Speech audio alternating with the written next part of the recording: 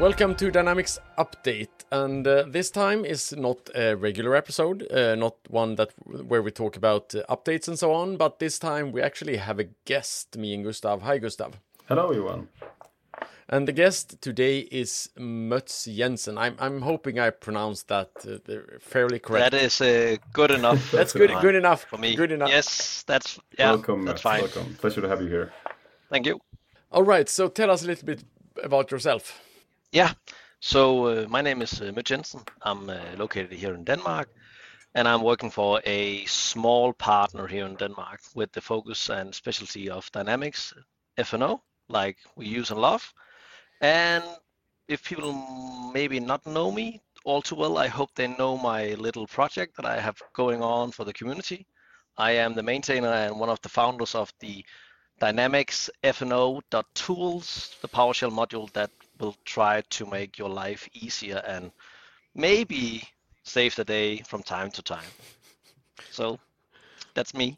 Yeah, sure. So what is the background behind the D365 FO tools? Yeah, so I had a colleague, and he's a dear friend of mine. We were starting around with 7.1, 7.2 with a new customer project, and we didn't participate in any of the testing, beta testing, or the TAP program or anything like that. So it was like a massive learning experience from us getting our hands dirty with the first version of 7.1, and we actually started on 7.1, and then they got upgraded to 7.2, and in all of that upgrade we had to like move around backpack files and all of that. And one of the blog posts that we had to read from Microsoft was taking 25 minutes just to read the blog post of how to export a database from a developer environment and push that into a tier 2 environment. It's like, yeah, that was a mess going from the SQL to Azure SQL. I remember that one. Yes, and that's that alone, that blog post alone made me and Mike look at each other and say, okay, this cannot be right. It's like, let's call all the guys we know in the world that works with Dynamics. And it's like, did we miss anything? Didn't we get the memo? Are you having some tools supplied by Microsoft? It's like, what are we doing? It's like, do we plan on having a entire community reading and like doing smaller scripts and documentation and video guides on how to work with this thing that we have to do all over again and again? And everyone says like, there isn't anything, and there isn't anything on the roadmap, and we don't expect anything to come in the near future. And we was like, okay, this is not gonna fly. And then we sat down and it's like, okay, what can we do? And at some point we said, we're gonna do a PowerShell module. None of us did that prior in our life, and we thought, how hard can it be? And then we set two goals. The first goal was we need to be able to import users into the database from outside of the application, right? Because we were running a implementation project, and we had several test runs with data and data migration, and we had to reset the users and all of that. So that was like, we need to be able to import users, and we need to be able to export to a backpack file. And when that works, we have a module. And it took like 4 weeks of hard work, and at some point he, and I'm sorry to say this on the record, he reverse engineered one of the DLL files, and he learned how to import users to the database, and they worked. Yeah, and from there it rolled. Yeah, that rolled from there. So it's very cool. So 4 weeks of hard work, and then it took us 4 more weeks to like understand how to do a module, and then we like in week 5 we said it's going to be open source. We need to share it with the community. It doesn't make sense that we keep it for ourselves, and we hope that people would like skip in and all of that. So that's the start story of F&O tools. That's really cool. I know, seeing whenever a new version hits on Twitter, I see your fantastic promotion. Now we can do it. That's really cool. It's fantastic to see how it evolves from basically both with exactly what you're saying there, that both that new AX, the Rainier client 7.1, all that stuff that was brand new when it was like, oh, it's just 2012 in the cloud. But no, it really wasn't 2012 in the cloud. It was No, a whole different thing. it wasn't. And this at the same time shifting all of that documentation to docs, which is, I mean, if you look at it now, it's a whole different ballgame of usability and actually being actual valid content as well on docs. Whereas I know as well in the beginning, a lot of stuff happened in the comments of those doc sections, but it's like, this does not work. Okay, then it got changed, but otherwise it was just there for like 6 months until someone in that team got to it. So they were kind of doing two things at the same time, both upgrading the docs and implementing AX at the same time. So it was really and supporting the customers as well, right? Exactly. The big shift as well for them. Yeah. I mean, one thing here is that I've been working with Dynamics since, I think, not as long as you, but at least 8 dot something release. And I think that's the story of everything, is that there is no one who has been able to tell you how it's supposed to work, how you're supposed to do things. Yeah. As Gustav is saying, Docs is getting really, really good right now, but there are still things that this is how it should work, but then you realize that it's not how it actually works. So my background is actually starting back in 2008. That's the first time I joined the partner channel here in Denmark. And my first version that I truly worked on was a AX 2009. And then I also had to support like older version than that. Yeah. So the oldest version that I ever worked with was 3.0. And then everything from that on and upwards I have touched more than once. So what I'm feeling about all of this is that the Yammer community is actually giving me way more value in terms of learning about how the product works and what other people are actually hitting as obstacles or roadblockers in their implementations. Yeah, totally. And taking that learning back to my customers, saying, okay, I know it might not be important now, but just note that if you are ever going to do, data management framework integrations, there is an issue or sometimes an issue that it doesn't pick up files, and the customer's like, we're not gonna hit that error. And it's like 3 months later, it's like, didn't you say? Exactly. So, I did. That's really right? And I mean, one of the most important things with Yammer as well is, of course, there are a lot of people who has bumped into these issues, but it's also actually the only direct channel to someone working with developing the product. Yeah, the product. Because the problem is that if I've been in several fast track projects, and all of them always point you towards support. And the problem is that support does not know how things should be done. Support knows how to fix a specific problem. And that's really different because and you shouldn't actually expect support to be able to tell you how it's supposed to work, because that's not their job. Their job is to solve the issue as quickly as possible, even if it means taping things together, but it's actually not their work. It's not their job to tell you how it's supposed to work. But I mean, that's also a shift, right? Because also in the beginning of these projects, a lot of that content did come from support, because that was like the only way to get something, to like, how am I supposed to make this work? Can you help me, put me into contact with product team? I had the same experience as you. I mean, a smaller project was the first one, not that much like input. Whereas nowadays you have so many channels. You have Yammer, you have, I mean, I was interested in one of these microservices that they put up, the visibility app, and just took me like a day to be on an inside Teams channel together with the product team, and just a lot of content that just. So I now have 3 different channels for just getting seeing what everyone else is doing. So that's perfect. But the problem is kind of it's too much, right? So then you start filtering out. So or you might even lose out, exactly. Right? Because if you like have 10 sources of information for the same technology stack that you work in as your professional life and career, right? It's like you can only have so much focus on getting new content ingested into your life, exactly. while keeping your customers and everything else happy and working. No, right? exactly. It's like at some point it's gonna be information overload. Yeah, absolutely. And then we just have to pick that the current project that I'm in, whatever is valid for that or makes sense for that project, I'm going to look into that. And then when we come to the next customer, the next implementation, like in 6 months' time, then we are missing out for 6 months of learning, right? And then we have a new steep learning curve because we have to catch up in another area that we haven't been looking into for the last 6 months, right?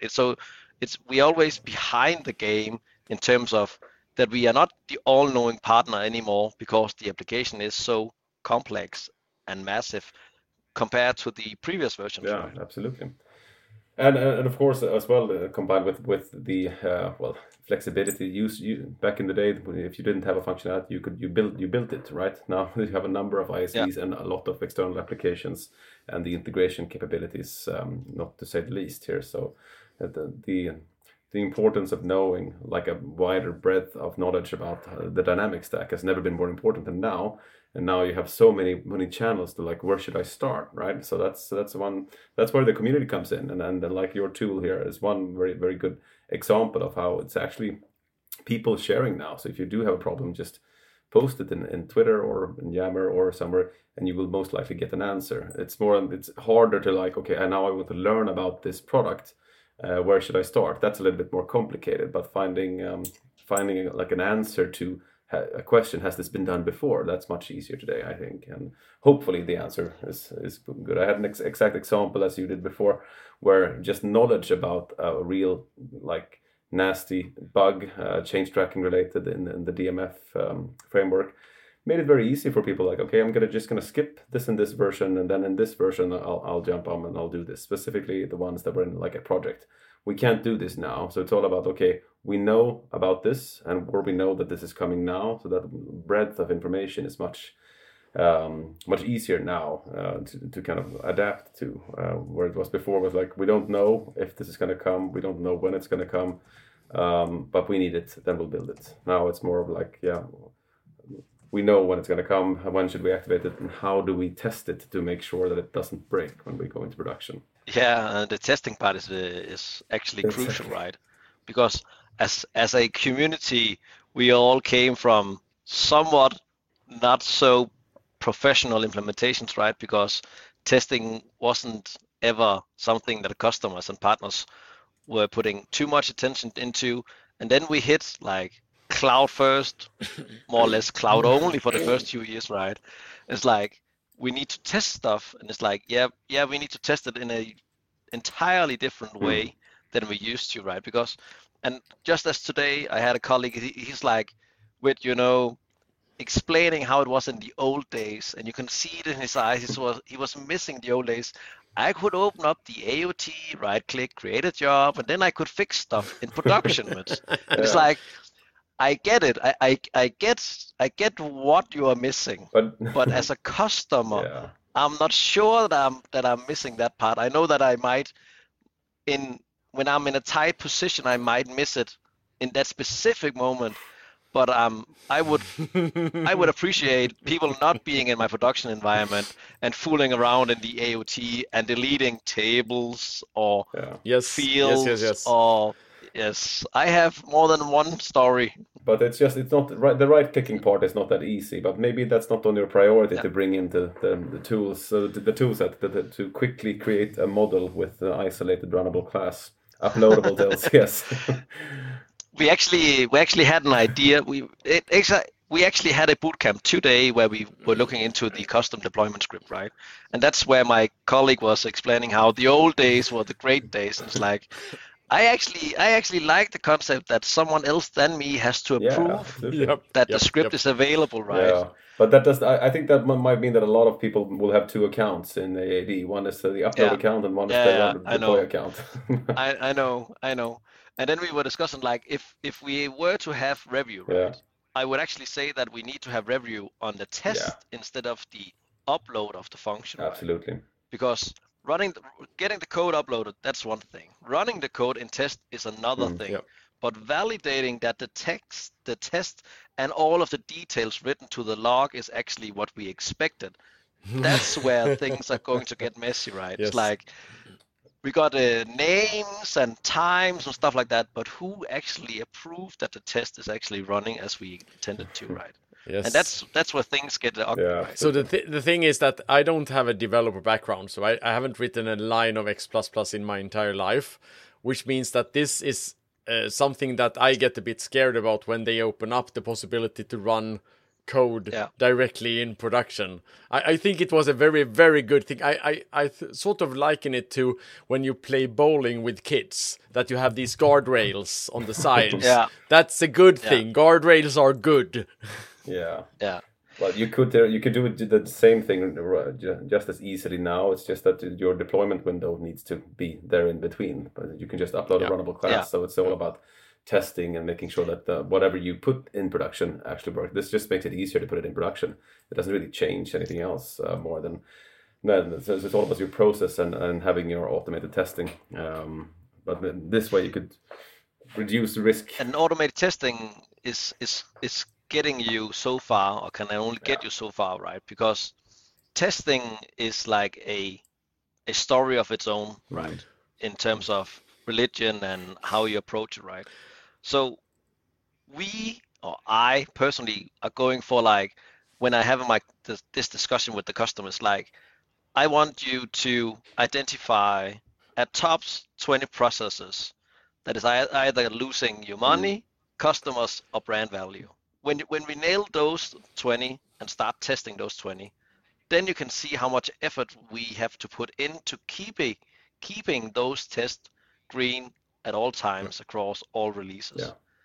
And the first customers, like, 20, that's not nearly enough. It's like, start with that and make that work in all scenarios. Like, all your scenarios for 20 different things or steps, it's gonna be a massive undertaking anyways, right? But that's one thing that I've also realized is that once we start talking about testing and automatic test cases and all of that, and all, especially about the updating, regular updating on a very, very, very much tighter schedule than we used to, then the testing discussion almost went full on the other side, that we need to test every single little thing, but you haven't tested things before. So, and that worked.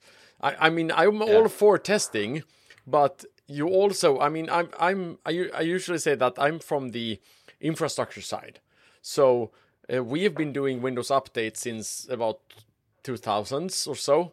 And in the beginning, everyone was the same way. We need to test everything. We need to have a test set of computers that we run all of the patches on before we deploy them in production.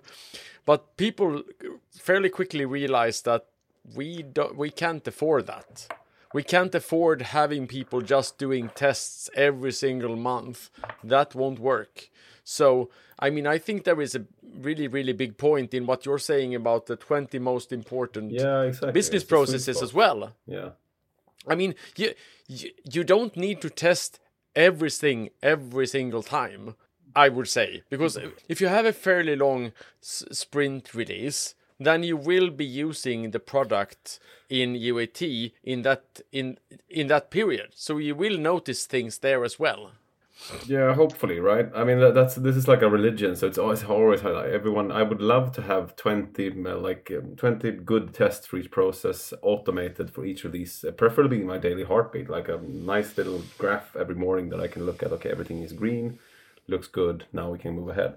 That's great, and I think that's what everyone wants. It's just a matter how you get there. But I think specifically what I like about the 20 part is keep it.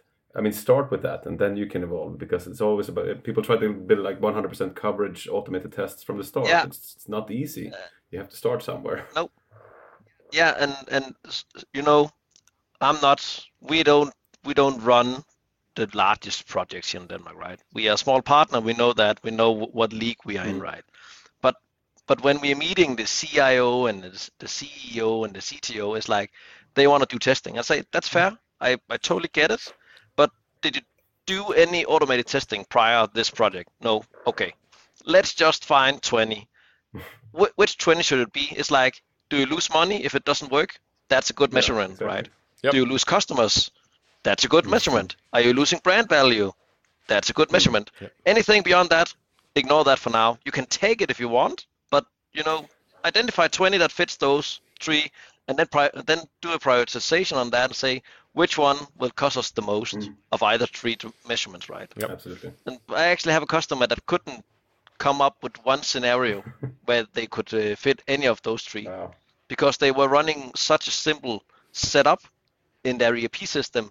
All the other important project processes were in the VMS system Okay. or in the production system, and so it's like then you should focus your efforts on those two systems that's integration. not living inside. Yeah, Yeah, exactly. That's true, because ERP is like, if it comes to finance, okay, I understand cash flow is super important, but it doesn't take you like, it's not a 10-second thing, right? You can live with something being broken for a little while, and that analysis is really important as well to come in, because everyone wants things to work all the time, absolutely. But when it comes to like prioritization in between, if you have a very, very tight ordering system and people are standing and doing nothing, if that flow stops, that's where you should invest all of your automated testing and all of your like testing efforts, because then you really lose money and lose efficiency. Whereas maybe invoicing those specific orders on a monthly basis isn't where you should invest all of your money doing automation. So it's a very good measurement, I think. Yeah. But that was one thing that happened to me at the customer as well, because I was in charge of setting up like the sprint release cycle and sort of some kind of process for deciding when to do the deploy and when to not do deploy. So I tried to explain to the people who was in charge that if we find an issue in regression testing at a very late stage in the deploy, then we basically have two choices. Either we deploy either way and decide that we can live with the issue and inform people that this specific process doesn't work right now. It's a bit broken. We are going to fix this as soon as possible. Or we halt the entire release, deploy the fix, and then we do another set of regression testing, which means that we will move things about 2 weeks further on, later than before. So you mean, and the question I got was, so you mean that we are deploying broken code? Yes, absolutely. And that's actually funny that you mentioned that, Johan, because that's actually getting into some of the things that I dearly care about. It's like, I was super excited when I learned about the feature management module coming from Microsoft, right? And I saw, okay, now we can do feature flagging.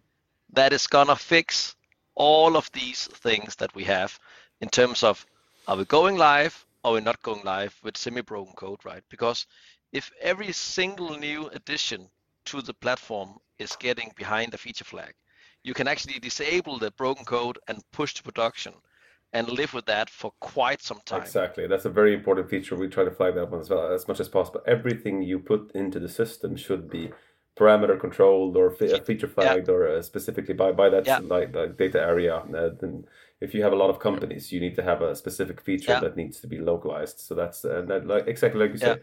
It takes a little risk off, but it's also very nice because then you can kind of reuse that feature later on in a different company, but you don't necessarily have to activate it now. So yeah, I completely agree.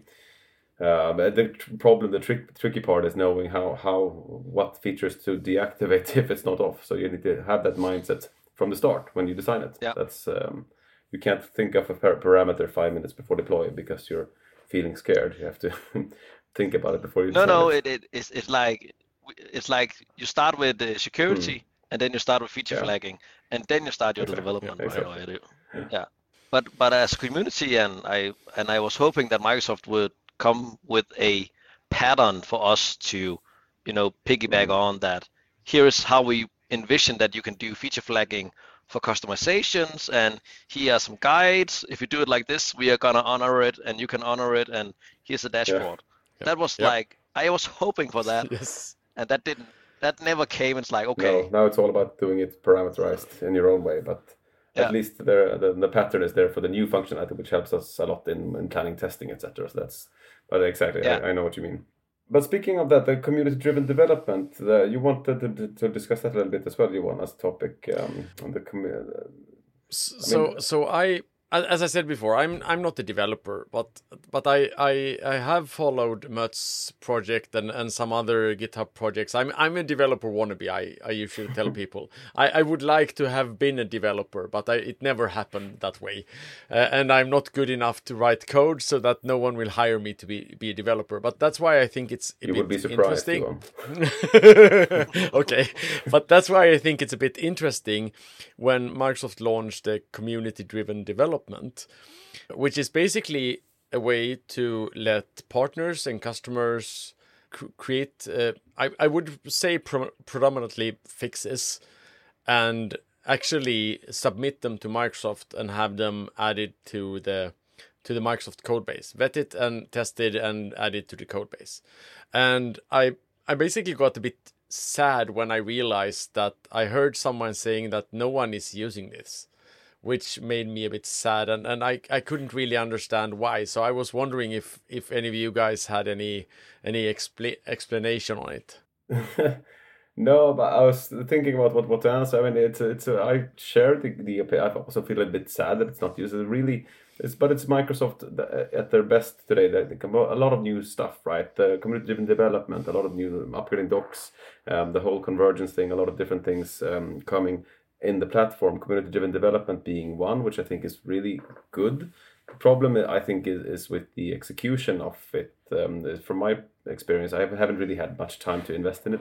But it's great if you're like an ISV and if you have the time and the resources to pull off the admin with related around that. If not, I can see that's where I haven't seen any statistics on it. I haven't heard that many people use it, so I'm kind of assuming here that it's not very well used. Maybe you know better. I actually used it twice because I had some things that I wanted to adjust in terms of I'm depending a lot of OData in terms of either automating configuration after a data refresh or in terms of classic integration into the business processes. And the onboarding it was pretty easy, right? It's like getting the access, writing the emails. It was like less than 2 days. You were fully allowed to be in and look at the code, and you had to read all the documentation, and then you could start a new task or a new question, and then someone from Microsoft would come back to you and like try to extract from you what the purpose of your suggestion is. And if they approve it, then you're allowed to do a pull request, because they are actually running Git in this program and they're not running the classic TFS, right? So it's like that's the irony. That's the irony. And I love that you're laughing, Johan. It's like, okay, so here we can do pull request. Okay. Exactly. And then you do the change, and then they have a review process, right? And it works. I think that one of the issues is that the speed of the responses from Microsoft is too slow for a partner that might have an issue that is like, we are bleeding money at this point, or our customer is bleeding money at this point. We need to fix this, and we are actually willing to put in all our combined effort to fix it. And then you meet the wall of enterprise and like cloud scale. It's like, this needs to have a review process, exactly. And it might take a few months, right? And then the partner and customer might lose faith of the program. Yeah, and I think that's exactly my sentiment. That I think it's a very nice if you have a very long planning forecast and you kind of do it because it's a very nice addition to the project, and from a community like improvement perspective, it makes a lot of sense. And I think, but that's where the problem comes in, that who will then pay for that developer's time? Is it, if it's not Microsoft, is it the partner or the customer? So I think that's where the underlying explanation of why you are sad, Johan, that it's not being used that much. But I would love to get some stats on it, because I think it's a really good idea. But it's not fixing a production go live stopping issue, of course, but it's improving on the product, and the more we can do that from a community perspective, the better, of course. But then, I mean, just as well, like post the code on like a blog post, and then if it comes in as a standard after 5 months, sure, that's great. But until then, people can still look at the code and implement it as a solution if needed. Yeah, and what I think that what the offering from Microsoft actually solves is that some things you cannot fix in extensions, Yeah, right? exactly. Because if the issue is really in the kernel or in the base of the product, that's the only way to fix it for real, right? So it's actually the first place I go when I need to understand issues, right? Because the code is in clear text. I can do code search that is faster than my Visual Studio and all of that. So actually get into that and say, okay, I just want to find this class and understand how it's structured and whatever it's calling, right? And then if I have a support case, it's actually making it possible for me to go in, find the code as is, and actually share it with the support and say, this is the code. We expect it to be line 16. That's the issue, right? Please go and talk to the product group. Yeah. Right. And as you said, Johan, when we started the conversation, is that the support team isn't the product team. No. And that's fair enough, right? Because the support team is available 24/7. The product team isn't. No. And shouldn't be, And right? I mean, sometimes I actually think that the support team has almost a harder time to get in touch with the product team that we do. But what you're saying now is actually we had a really funny incident. It could be something good to end with. When we were on version 8 or something, I actually had a colleague submit the support issue into Microsoft, because that was when the code was not sealed. So he was able to figure out all of the code and look at the entire code. And at some point there was a function that wasn't working, and he went into Microsoft's code and realized that it was actually commented out. The entire code block was commented out in Microsoft's code. So when he talked to support, they said, "So could you reproduce the issue?" The code is not there. It's it's gone. Yeah. But how do you do it with? Please listen to me. It's gone. Yeah. And that's also when you are in a tight situation where the customer is either losing money or the project is getting a lot of beating in terms of that we hit a roadblock, we cannot fix it, and it's actually jeopardizing the go live and stuff like that. Then it can be hard to talk with the support, because they have this checklist how to reproduce it, and you know, it's like, okay, could you just please accept what I'm saying as the truth? No, please. Can you do a screen sharing? Yes, of course we can. It's Telemetry, like, please. can I? Yeah. Yes. Couldn't I just record this, send it to you, and then you could ship it away to the product team, right? And that's where Jammer is actually a shortcut into the product group. Absolutely, right? And specific Teams channels as well for some of the new products. They're really great, and you get a lot of a lot of love from Microsoft, where you can and from the community as well. So I think that's where it really shines up. So support has its like you say, channels, but I have a lot of good support cases nowadays as well. It's all about the criticality and how time intensive it is, right? If you have time, just jump through the hoops and you will most often get a good answer. Someone actually told me the other day that's submitting a support case is actually a skill. It's nothing. It's something that you need to learn, and it's something that you, after a while, you do it really well, because you know exactly what the questions they expect, what questions you will get back, and you can be one step ahead of them. Yeah, absolutely. Yeah. But it's actually funny, right? On the assessment that you have to provide for the go live, they actually state that does everyone on the team understand how to support or how to create a support ticket? It's actually part of the assessment, right? And I think that's how it should be. It should be transparent. I remember a couple of years back, before the whole testing part, a client, when they did the estimation of the project, they included a specified amount of hours for bug fixing. And I thought that was great to do that. But I know the client was like, but do you intend to ship a malfunctioning product? But that's not how it works. You expect to have bug fixes. So always expect that something and implement that in your time plan and be transparent about it, because that makes more sense, because that's the reality, how it is with complex business critical systems. I actually think that is sort of all we had time for today. So I would like to say thank you much for joining us today. It was really funny. Thanks for having me. It was a pleasure. Yes. It was my pleasure. Yes. And to our listeners, have a great time until we hear you next. Bye-bye. Take care. Bye.